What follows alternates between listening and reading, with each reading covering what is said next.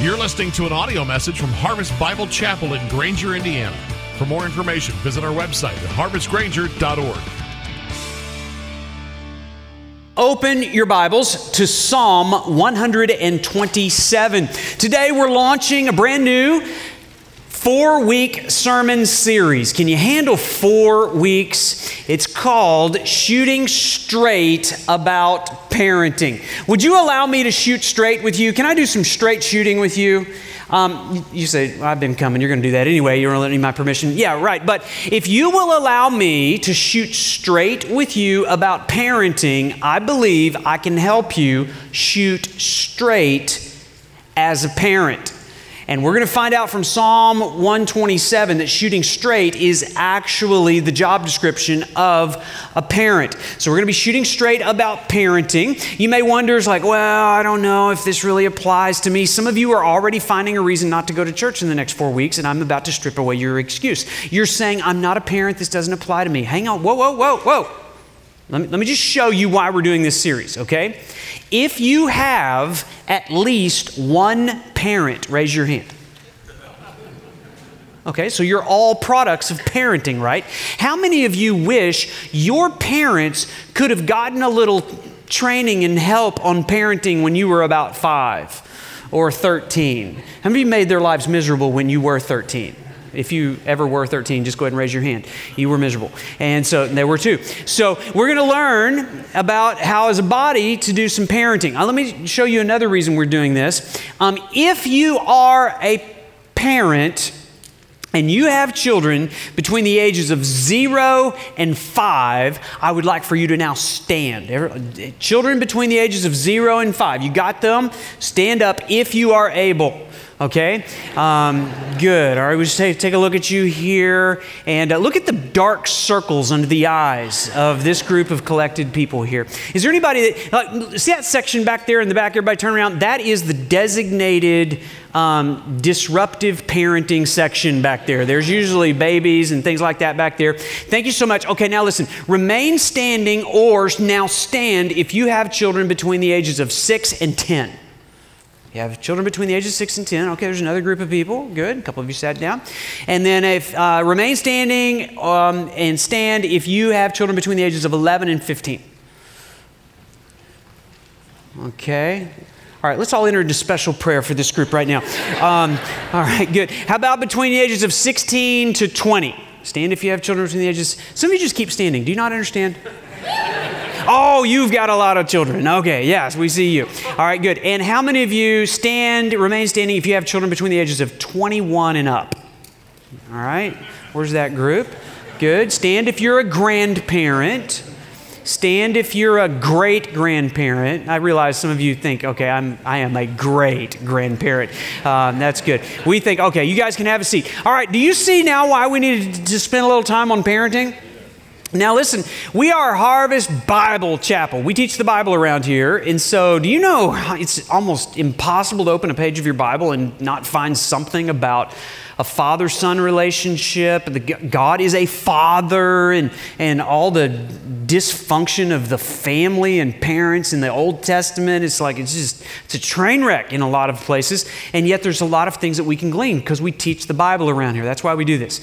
And let me say this. I know that there's a group of people here too that you're already kind of feeling a struggle right now because you want to have children, but for whatever reason, biologically, God has not made that possible.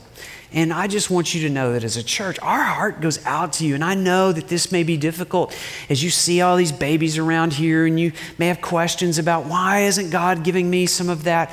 Listen, that's the reason we really want to surround you. We have a support group for couples that face infertility. It meets once a month. And if you like some information, they meet on a Monday night. Call the church office. We'd love to connect you with that group.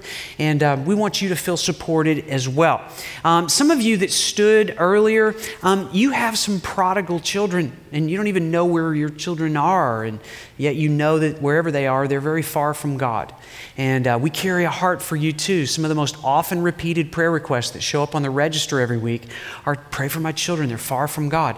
So maybe if you'd known then what you know now, or what you're about to learn in this series, you would have done things differently.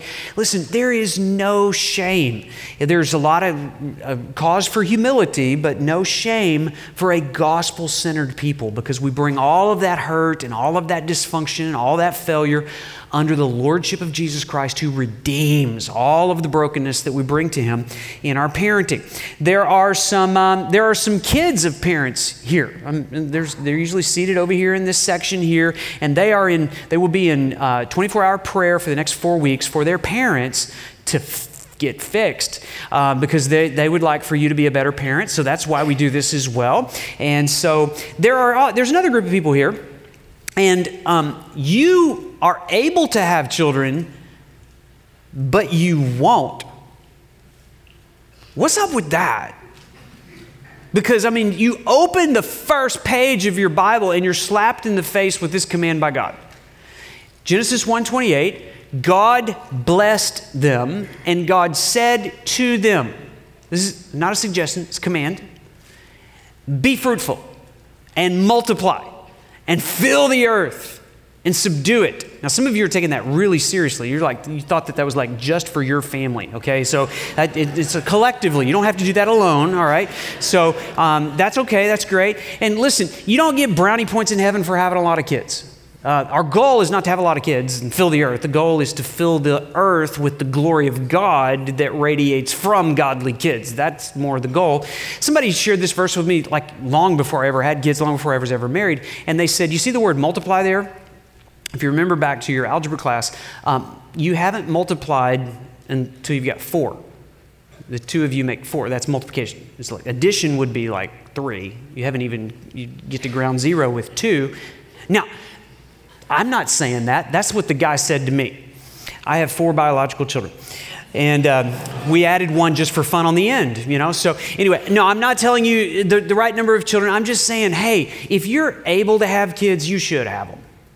And if you are a Christian, you should have a heart for kids, whether you're able to or not, or whatever age you're at, or whether you're married. Jesus has a heart for kids. God is known as a father. And so we should embrace the heart of God for our children. Another reason we're doing this series is because we are a disciple-making church. Parents, please hear me. It is not the job of the church to make disciples of your children. It is the responsibility of the church to make disciples of you, so that you, as a disciple of Jesus, can make disciples of your children. It's on you. And so we are making parents into disciples of Jesus over the next 4 weeks. There's another reason that we're doing this series, and this is an often repeated conversation between Andrea and me. Sometimes we just look at each other and we scrunch up our eyebrows and we look like, I wonder why the older generation is not investing more in the younger generations of parents. There are some of you that have so much to offer. And you saw these couples and these families stand earlier. Did you see how desperate the look was in their eyes? They need help. And it's the responsibility of the older generation to teach the younger how to love and to train their children. And so you should be doing that as a disciple maker. That's what we do around here as the body of Christ. But there's even a more curious question. Sometimes Andrea and I are really surprised at how little the younger generation of parents seeks the counsel and the advice of the older generation. It's the most awkward conversation for the older generation. I'm kind of now in that category a little bit. And you see some things that are going on with some parents that you're just like, oh, if they would just it wouldn't take much just to, you would get more, but it's so, you can't really go up and say, hey, could I give you a little parenting advice? Because what they hear is, you are a loser as a parent. So it's the most awkward conversation. So if you are of the younger generation, do what Andrea and I did after we had a couple of kids and realized how twisted they were. We knocked the door down of every person that we saw that had some children that were even moderately godly. We would say, how do you get one of those? What do you say? How do you train them? What do you do when you don't know what to do? We knocked the doors down of the St. Clairs and the Davises and the Kimmels. I remember one time, Andrea and I, we had this weird opportunity. We were in Disneyland with Tim Kimmel, who is the author of a great set of parenting books called Grace-Based Parenting. And it was at the point where Brooke and Zach, 14 and 13-year-olds, were losing their minds. And we're like, I'm losing my mind. And either they're going to end up in jail or we're going to end up in jail because we murdered them. I don't know, but something has to change. And we're just pouring our heart out, standing in line at Disneyland to like, Tim, what do we do? And he just smiled. You know, he'd made it through that season. It's going to be okay. You're doing the right things. And sometimes you just need people to wrap their arms around you and say, it's going to be okay. Sometimes you need people to say, hey, you're not like that, like this. Oh, I didn't know that was possible. But you ask the younger generation of parents now, and they're like, no, we Googled it. You've got a whole body of people that would love to pour into you if you would simply ask. I would suggest that. And listen, as we get into this series, let me say this. I know it's taking me a while to get to the scripture. I'm going to get there. You know I am. I'm not a perfect parent. And my kids aren't perfect kids. All 5 of my kids are in church today, and they've all been staring at me throughout the services. And so as I'm going through these principles on parenting, I know what they're going to be sitting there doing. They're going to be grading. Like, well, why didn't you do that? You know, why don't you start that? You know, it's like, so I'm feeling a little pressure. How about a little grace for Pastor Dad up here this morning? And hey, how about a little grace for pastors' kids? Because they're under the microscope, and it's like, well, hey, are your kids doing this and all that? And listen, you understand, the devil is not happy that I'm shooting straight about parenting. And he would love to take out one of my kids in the process to discredit what I'm telling you ought to do as a parent. So would you pray for my family during this series? All right. Would you pray for my family during the series? Oh, thank you, both of you. And listen, I tell you, Andrea and I we have not done everything right. You remember how I told you I used to travel from church to church to church? For 15 years we did that. So we raised our children on the road, on a church parking lot, living in an RV. That explains a lot about our family. But when we would go to these churches, the churches were gracious and they would provide lunch and dinner for our family. Okay, so for 15 years, as my children are growing up, every lunch and dinner was on display in front of the church. Now, what if we had videotape of everything that happened at your lunch table and your dinner table as you were raising your children? Would you be ready to quit or just think I'll fast for a week? You know, it's like that's where some of the dysfunction is exposed right there. And when we traveled, I used to teach this 6-hour all-day Saturday parenting series. So, you know, come and here's how to, you know, shape the heart of your kid, and here's how to produce a compliant, obedient, happy-hearted child, and here's how to discipline and all these different things. And I remember I did that in one church. At the end of 6 hours, I was exhausted, but I was feeling really great. I'd just invested in these parents, and they'd received it, and they'd been taking notes. I'm like, okay, that was a great investment. And I remember finally, at the end of the day, walking out of the church, and the church we were in had a gravel parking lot, kind of like our parking lot over here, except it was fresh gravel, and the aggregate that they used was like these big, white, chalky stones, and it had just been freshly laid, and so the dust hasn't all settled on that. So I walk out of the 6-hour parenting seminar. I look across the parking lot. Brooke, who is 4, Zach, who is 3, are picking up these boulders. They look like boulders in their 4-year-old hands, and they are launching them across the parking lot, and they are landing on top of the pastor's blue Buick. These stones just go. The powder is, there's a cloud around the blue Buick because there's just, and so all these parents, these 100 parents are walking out like, whose kids are those? The guy that was just teaching you how to prevent that. So anyway, we've all messed this up, okay? So I want you to know that this is a place of grace, and if I do my job right, you do your job right, you are going to hear the gospel. And our goal is to become gospel-centered parents. So what does that mean? Finally, we are into the scripture. Somebody should have already tackled me and pulled me off the stage because I haven't read the Bible yet. Now notice, when you read a psalm, you don't start with the one. You start with the title, that's inspired too, before the one. And this is what it says: a song of ascents of Solomon. Unless the Lord builds the house, those who build it labor in vain. Unless the Lord watches over the city, the watchman stays awake in vain. It is vain that you rise up early and go late to rest, eating the bread of anxious toil, for he gives to his beloved sleep. Behold, children are a heritage from the Lord, the fruit of the womb a reward. Like arrows in the hand of a warrior are the children of one's youth.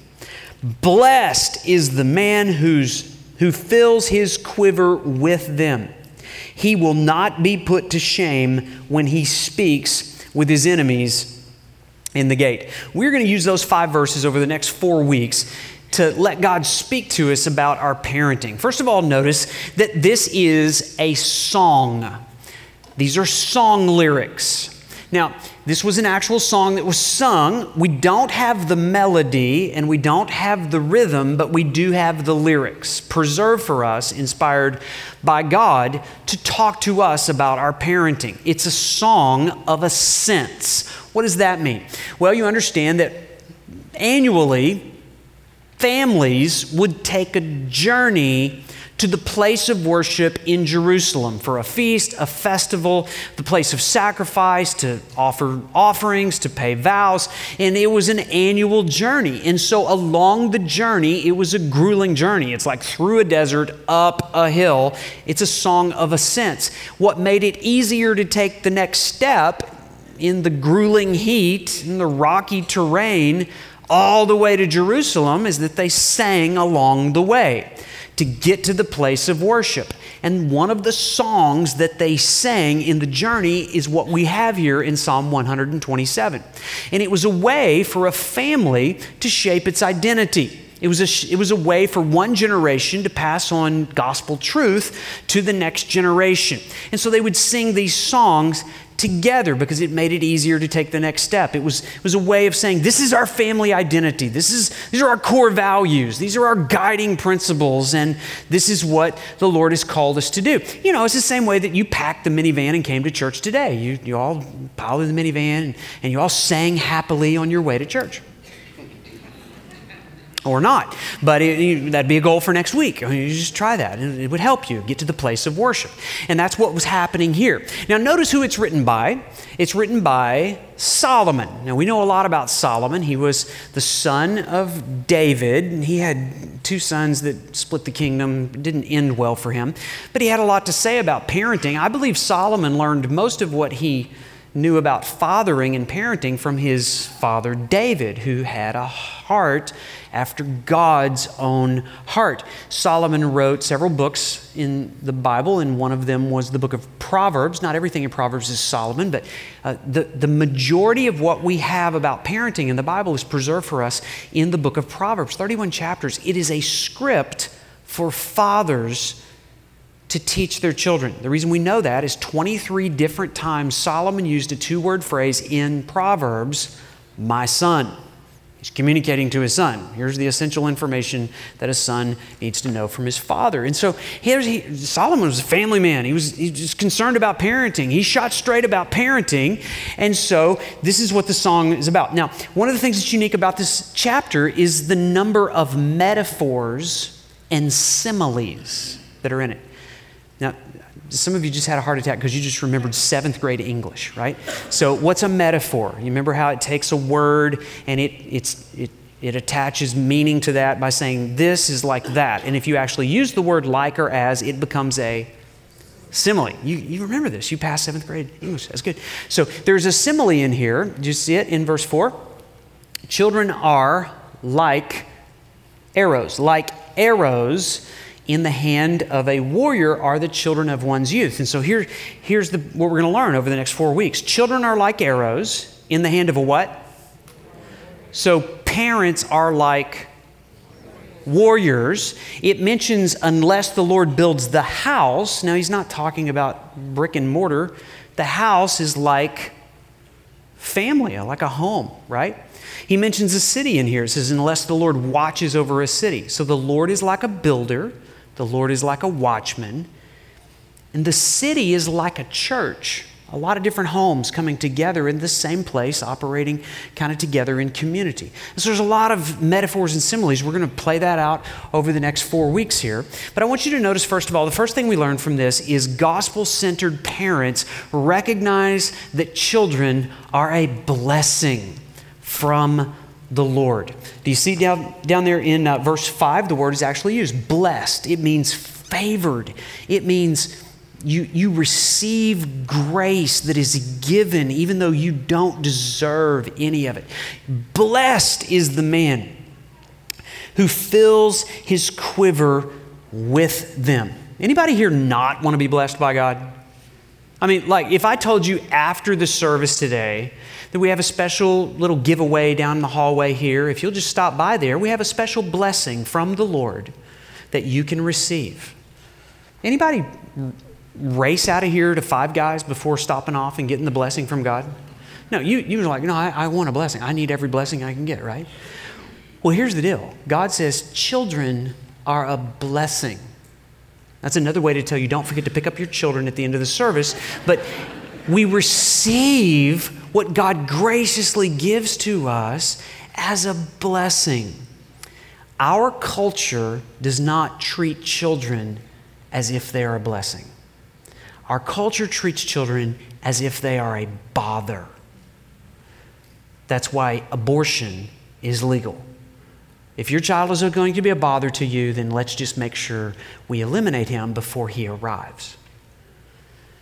And that's one of the reasons that we don't do a good job parenting, is because we don't really understand what God is doing in giving us this blessing in our children. Why are children a blessing?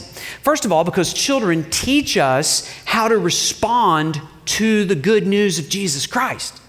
One day, Jesus was traveling through town, and there was a group of parents that brought their children to Jesus. And the disciples stepped in between and said, oh, Jesus wouldn't want to be bothered by a bunch of dirty, stinky, smelly, rotten kids, because Jesus, he spends time with the more important people. And Jesus knocked those knuckleheads out of the way and said, let the little children come to me. Because God has a heart for children. Jesus had a heart for children. And then he went on to explain why he wanted those little children to come to him. He says this in Mark 10, verse 15. Whoever does not receive the kingdom of God like a child shall not enter it. Children are a blessing because they teach you how to receive the kingdom of God. There are things about God and God's kingdom that you will never even comprehend until or unless you are a parent, until you welcome children, until you spend time with children, until you understand the helplessness of children. That's the helplessness with which we come into the kingdom. You don't get in the kingdom as long as you think you are sufficient and can help yourself. You have to come like a child. See, there's another simile there. You must be like a child. And that's why children are blessings. They show us how to respond to the gospel. Notice what Jesus did next. He took them, he embraced them, he brought them closer to him. Rather than creating distance from them, he drew them closer. in his arms, and he blessed them. He communicated value to them. He communicated a vision to them for godliness, and he laid his hands on them. How often do you do that as a parent? So, my kids are grown now. Yeah, you got to chase them down and tackle them to do this now. They used to do it when they were little. Now you got to go and initiate it yourself. And so to take them in your arms communicates, you are not a bother to me. If I were to interview your children and say, be honest, do your parents think you're a bother or a blessing? What would they say?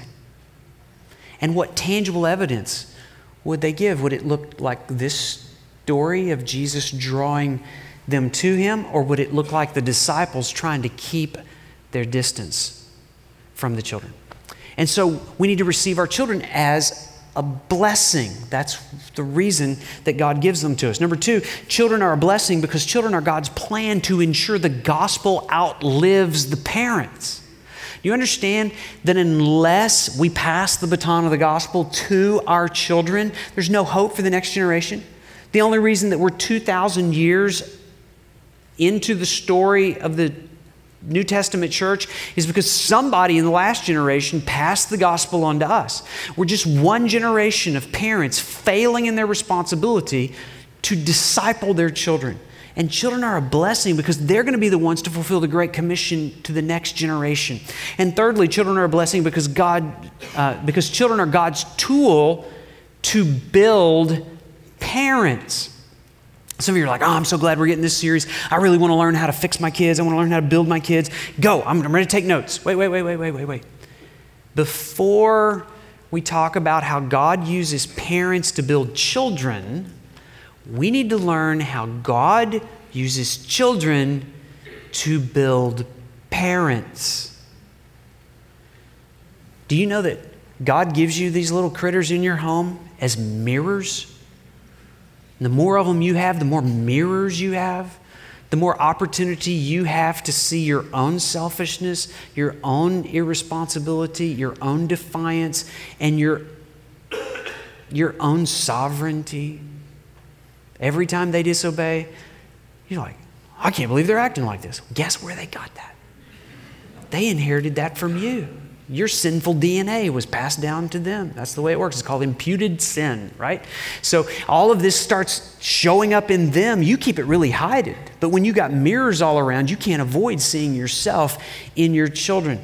And so God gives these little things to you to help you see the unfinished business in your own life.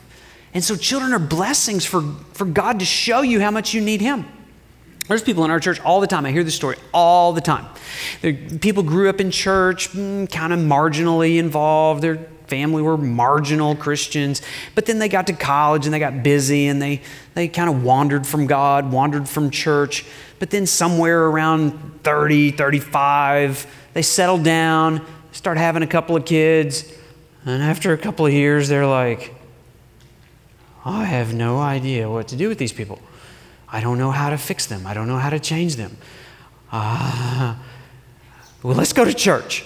And so you're like, we got to get these kids in church. We got to get some people around us to help us. And you know what God does? God uses your own desperation in trying to parent your kids to show you how much you need Him. Aren't kids a blessing? To show you how awful of a parent you are. That's a blessing. And God brings you back to His heart in desperation. That's why children are a blessing. He wants to use them to build you. So, here's the second thing. Gospel-driven parents recognize that children are built by the Lord. Go back up here to verse 1. Unless the Lord. Do you see that three-word phrase? Just circle those three words. Unless the Lord builds the house, those who labor in vain. Unless the Lord watches over the city, the watchman stays awake in vain. So the Lord is building something. And He gives us these children, but they come with the label, some assembly required, right? They come and they're not right. They have to be built. They have to be put together. There's certain vacuums in their heart that you have to fill. We're going to talk about how to do this over the next few weeks. The mistake we make as parents is to try to build them instead of understanding it's the Lord alone who can build them. I'm not the home builder.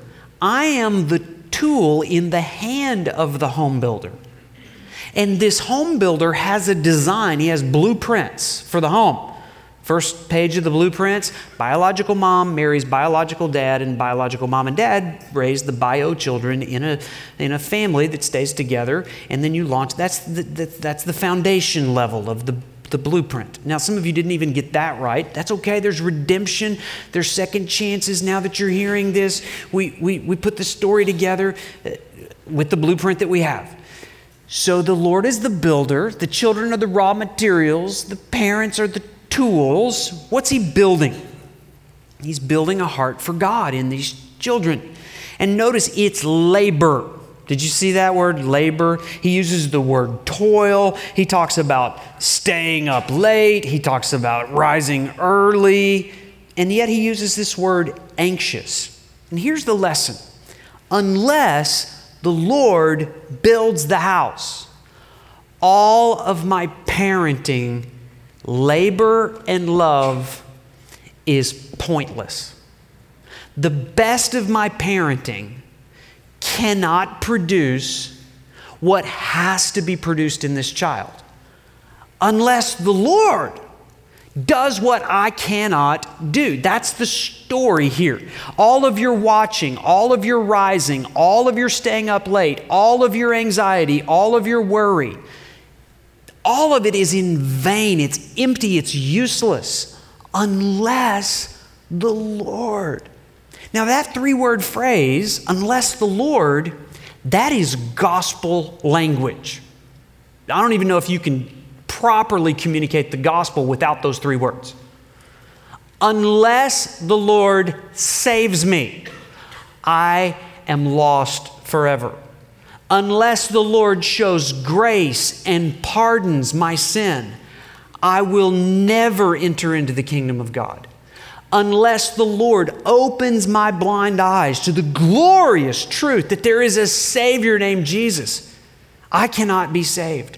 Unless the Lord helps me to understand the seriousness of my sin by seeing His wrath poured out on Jesus on the cross as a substitute, then I will never repent of that serious sin. Do you see? It is all dependent upon the Lord. Whether you are a parent or a child, unless the Lord gives you a capacity to hear and love the truth of the gospel, everything you're going to do in this lifetime will be in vain. Parents, unless parents recognize their powerlessness to change the heart of a child, your parenting is in vain. Unless parents build according to God's plan, your parenting is in vain. Unless you invite the Lord into your parenting, all of the best practices of your parenting will be in vain. Unless parents have surrendered their lives to the Lord, all of your parenting is in vain. Do you see the word Lord there? It's capitalized. All 4 letters of Lord are capitalized there. It's the proper name of God. And we know who that is. That's Jesus. Unless you surrender to Jesus as Lord, unless you put your parenting under the lordship of Christ, all that you do will be in vain. Doesn't matter how many parenting magazines you read or Psychology Today parent classes. Unless the Lord builds the house, we're laboring in vain. You get it? The Lord is building me as a parent so that He can use me to build my children. Before I can expect my children to listen to me, I have to listen to the Lord. Before I can expect my children to trust me, I have to trust the Lord. Until I learn to obey the Lord, I can't expect my children to obey me. So my vertical relationship with God through Christ is essential to my job horizontally with parents. Now, how can you know whether or not you are trusting the Lord or you're just building it by yourself? The test is very simple, and it's found right here. Notice the end of verse 2. For he gives to his beloved sleep. Can I ask you as a parent, how well do you sleep? Now listen, those of you that have the children that are like obnoxiously waking up in the middle of the night, I get that. Listen, there is a lack of sleep because you are doing a good job in your parenting, but there is a lack of sleep because you are not trusting God to do His job in spite of your parenting. Because He gives His beloved sleep. Have you ever thought about the theology of sleep? I mean, think about this. God could have created us any way He wanted to, with enduring energy, not to need sleep, but He purposely created us so that every 16 hours or so, He makes you go unconscious. Just to prove that when you wake up 8 hours later, He didn't need you at all. I mean, look at that. It's crazy. I mean, the earth is still orbiting around the sun. The children are still alive. I mean, the cat's missing, but everything else is doing fine. I mean, it's just like, yeah. You are non-essential to God, okay?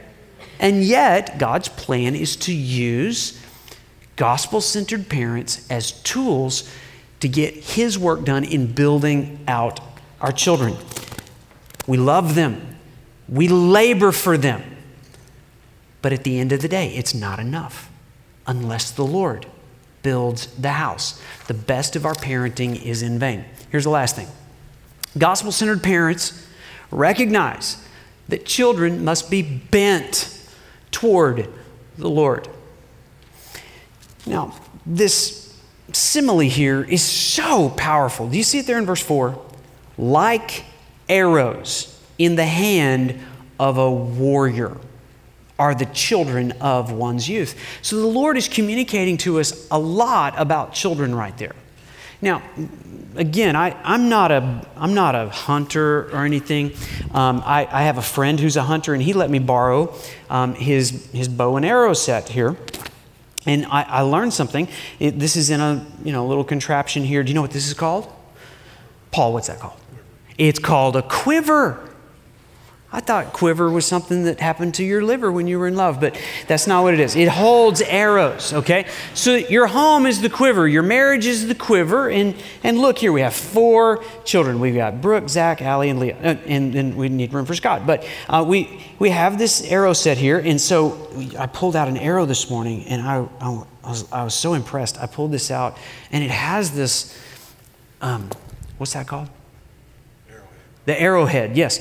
The arrowhead there, and it looks dangerous. I actually pulled out one of these, and there was actually some residual meat on the end of one of them, so I didn't use that one. So anyway, these things are meant to come out of the quiver. They're not meant to be mounted on the wall so that you can show the grandparents.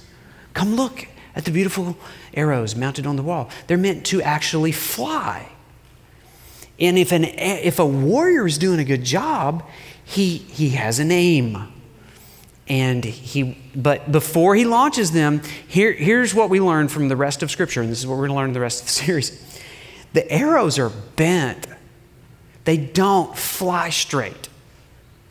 And so the job of a parent is to straighten the arrow, to straighten it, to sharpen it so that when it makes impact, it causes damage for the Lord.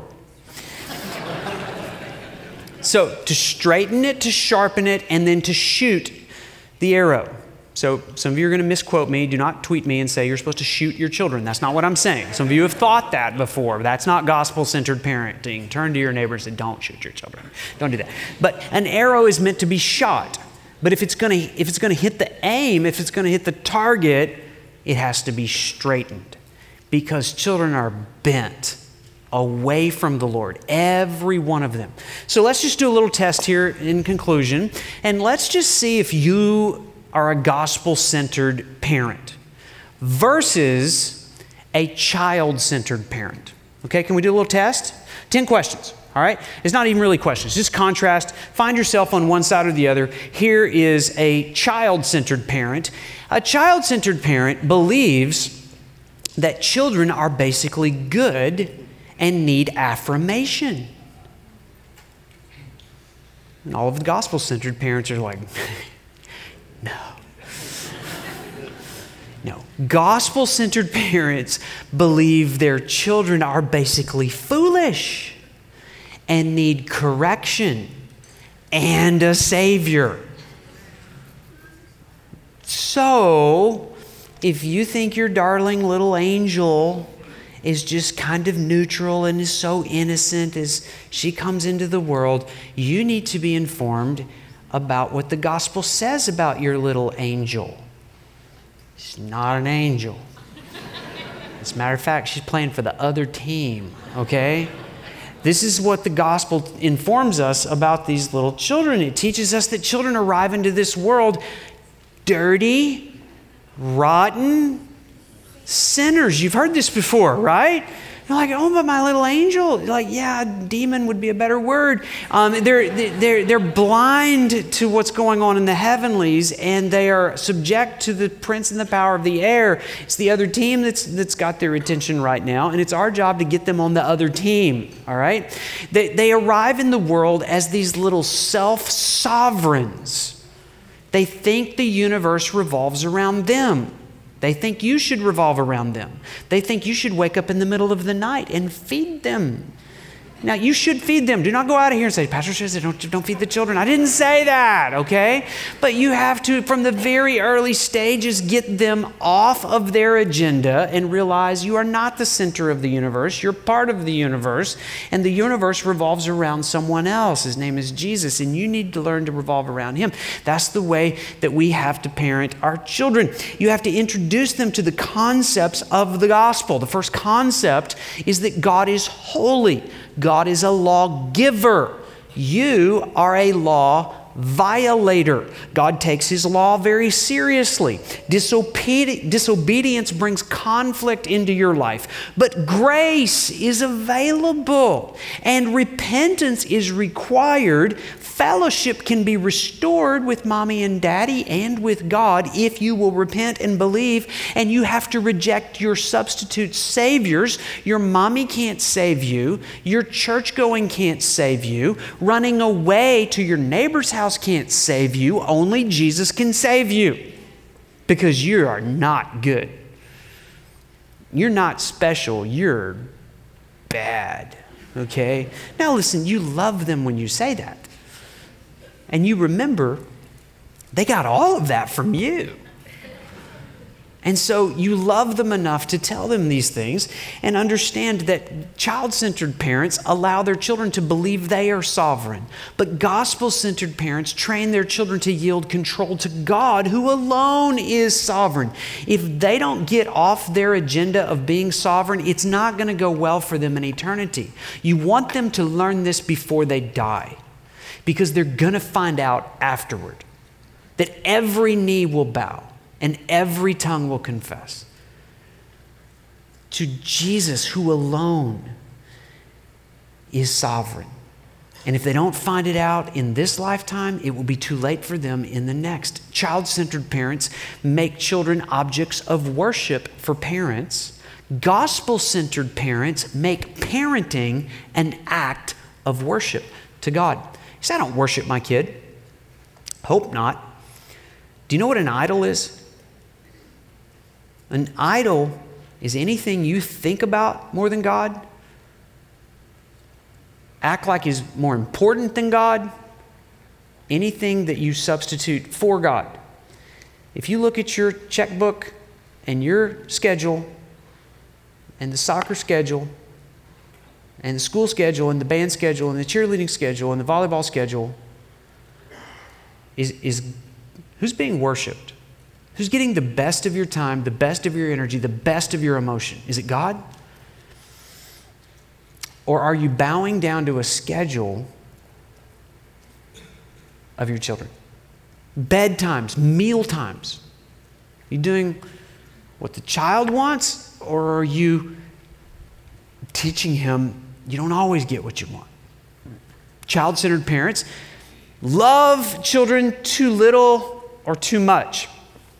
You love them, you have affection for them, but you don't love them enough to confront them. You don't love them enough to say no, because it's not good for you. It's self-destructive for you to have everything you want. And so you love them too little, or you love them too much. Gospel-centered parents love children more than they love themselves, but they love their children less than they love God, to prevent turning their children into an idol. Child-centered parents allow the demands of the children to dictate the family schedule. Gospel-centered parents train children to bend their schedules around the needs of others so that they understand, I put others first. I serve others. And in doing that, you become actually a leader and an influence, a gospel-centered leader. Child-centered parents fear what would happen to their children if they ever left their sight. Gospel-centered parents trust God is watching over their children when they can't. It's believing that the Lord watches over the city. And even if I'm watching them and not allowing them to step out, you're still not dealing with the matters of the heart. A child-centered parent allows children to view themselves as peers with adults and authorities, speaking to adults as if they were peers, and arguing with parents as if they had an equal vote.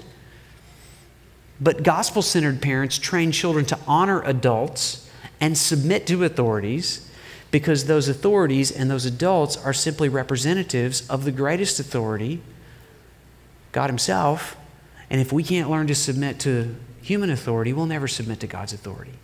And so we learn to speak with respect, and we learn to submit to those that may have greater information because they've lived longer than us. Child-centered parents prioritize children over their marriage.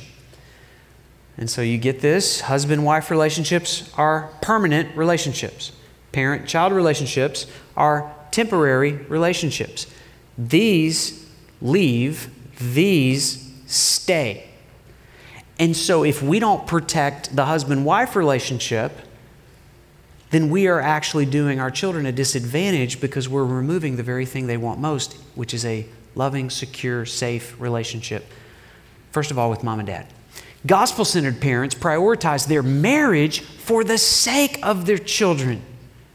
Hey, mom and dad are going to be alone for a few minutes so that we can talk to one another, so that we don't scream at you. Right? Get it? Hey, we're going to need a date over here so that we can talk without being disrupted by your needs, so that when we come back, we can fully meet your needs together as partners. Child-centered parents define success by compliant, obedient children. All for compliant, obedient children. Yes. Anybody use a little more of that? Yes. Yes, we want that. However, it's not enough, because if all you get is a compliant, obedient kid, you missed his heart. And all you did was raise a little self-righteous Pharisee, a little legalist, who's so proud of himself, he doesn't think he needs a Savior. Gospel-centered parents define success by repentance and faith of children as they recognize their need for God. Job description of a parent is to help your children recognize he is actually incapable of completely obeying. So what happens when you disobey? Well, now I'm needy. I'm needy of God's grace. I'm needy of forgiveness. I'm needy of enabling grace to do things that I don't have the power to do in myself. That's a gospel-centered parent. Last one. Child-centered parents find their identity in the performance of their children, whether good or bad. Oh, my kids are so out of control. I must be a loser. I'm a terrible person. Or, I could have taught all of this material better than you could. I think I'm going to host a parenting small group in my home for all of the parents so that I can show them what to do so that they can get great kids like mine. And you find your identity in their good performance. Gospel-centered parents find their identity in the grace of Christ, in the performance of Christ, because we realize that no matter how good our parenting is, it's not good enough. Are you a gospel-centered parent, or are you a child-centered parent? Now listen, the good news of the gospel is no matter which side of the chart you're on, the gospel is all about fresh starts, new beginnings, forgiveness in Christ. You bring all of the failure to Christ for fresh grace every day. And I want to give you an opportunity to do that before we leave. Would you stand with me? Heads bowed, eyes closed. I know that you've probably thought of individual children. You may have thought of some things that you would have done had you known then what you know now. Listen, bring all of that to Christ. We are needy people, and God is using our children to show us our need for Him. Unless the Lord builds the house, we labor in vain. Unless God gives grace, and unless God opens blind eyes, unless God grants life to dead, cold hearts, the best of our parenting is in vain. Father, I pray that you would speak individually throughout this week to each one of us. Remind us by your Spirit what we would do in the moment to live as gospel-centered parents. We thank you for grace that's available because of what you absorbed from your Father. You were treated as if you were a dirty, rotten sinner so that we could be treated as sons of God. Thank you for the grace of the gospel. And I pray for any here today that just can't believe that they could get a fresh start, clean slate. God, would you draw them and warm them, give them hope. Pray, God, that we would believe, we'd walk out of here believing your promises, trusting in your faithfulness to do what we as parents cannot do ourselves. We pray in Jesus' name, amen. Let's sing together.